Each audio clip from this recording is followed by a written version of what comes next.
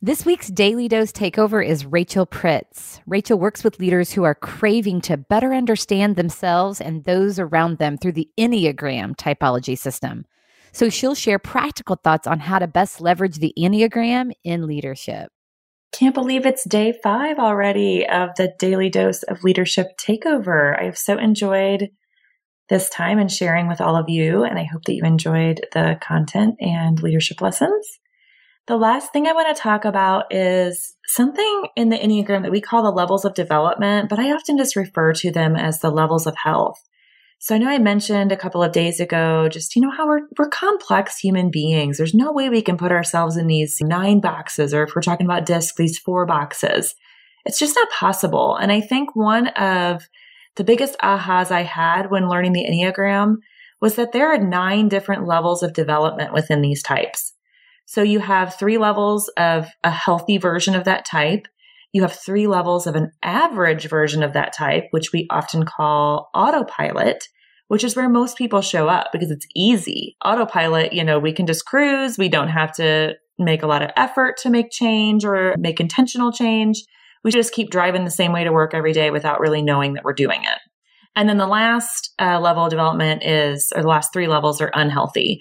Most people do not live in that unhealthy space. So when you look at those, they are often people that really need some real psychiatric help. They're typically diagnosable.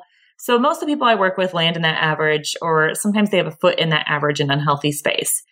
Now, when we think about that, another thought is that we don't get to always stay there. So I would consider myself a healthy type 9 on the Enneagram, but it takes daily intention and effort to stay there. And there are times that I get knocked back down to that average space. So that can happen within the day, within the hour.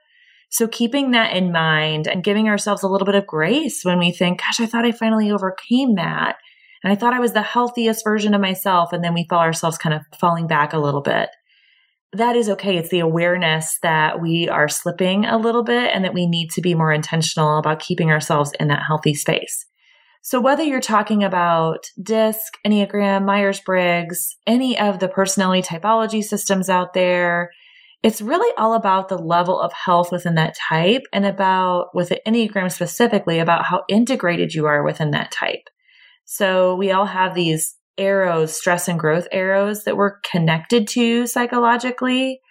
And when we can integrate into those and kind of become a more balanced, well-rounded person, that's also when we're healthy within that type.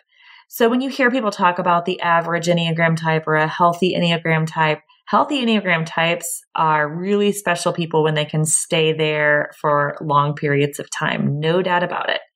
So that's the goal. I always call that section #goals. We want to live in that healthy space, but that does not come without daily intentional effort. Daily intentional effort is how we change our brains and we change old patterns of behavior and we create these new grooves in our brains that can steer us towards our North Star. It's been a pleasure taking over the Daily Dose of Leadership, and I wish you all a great day.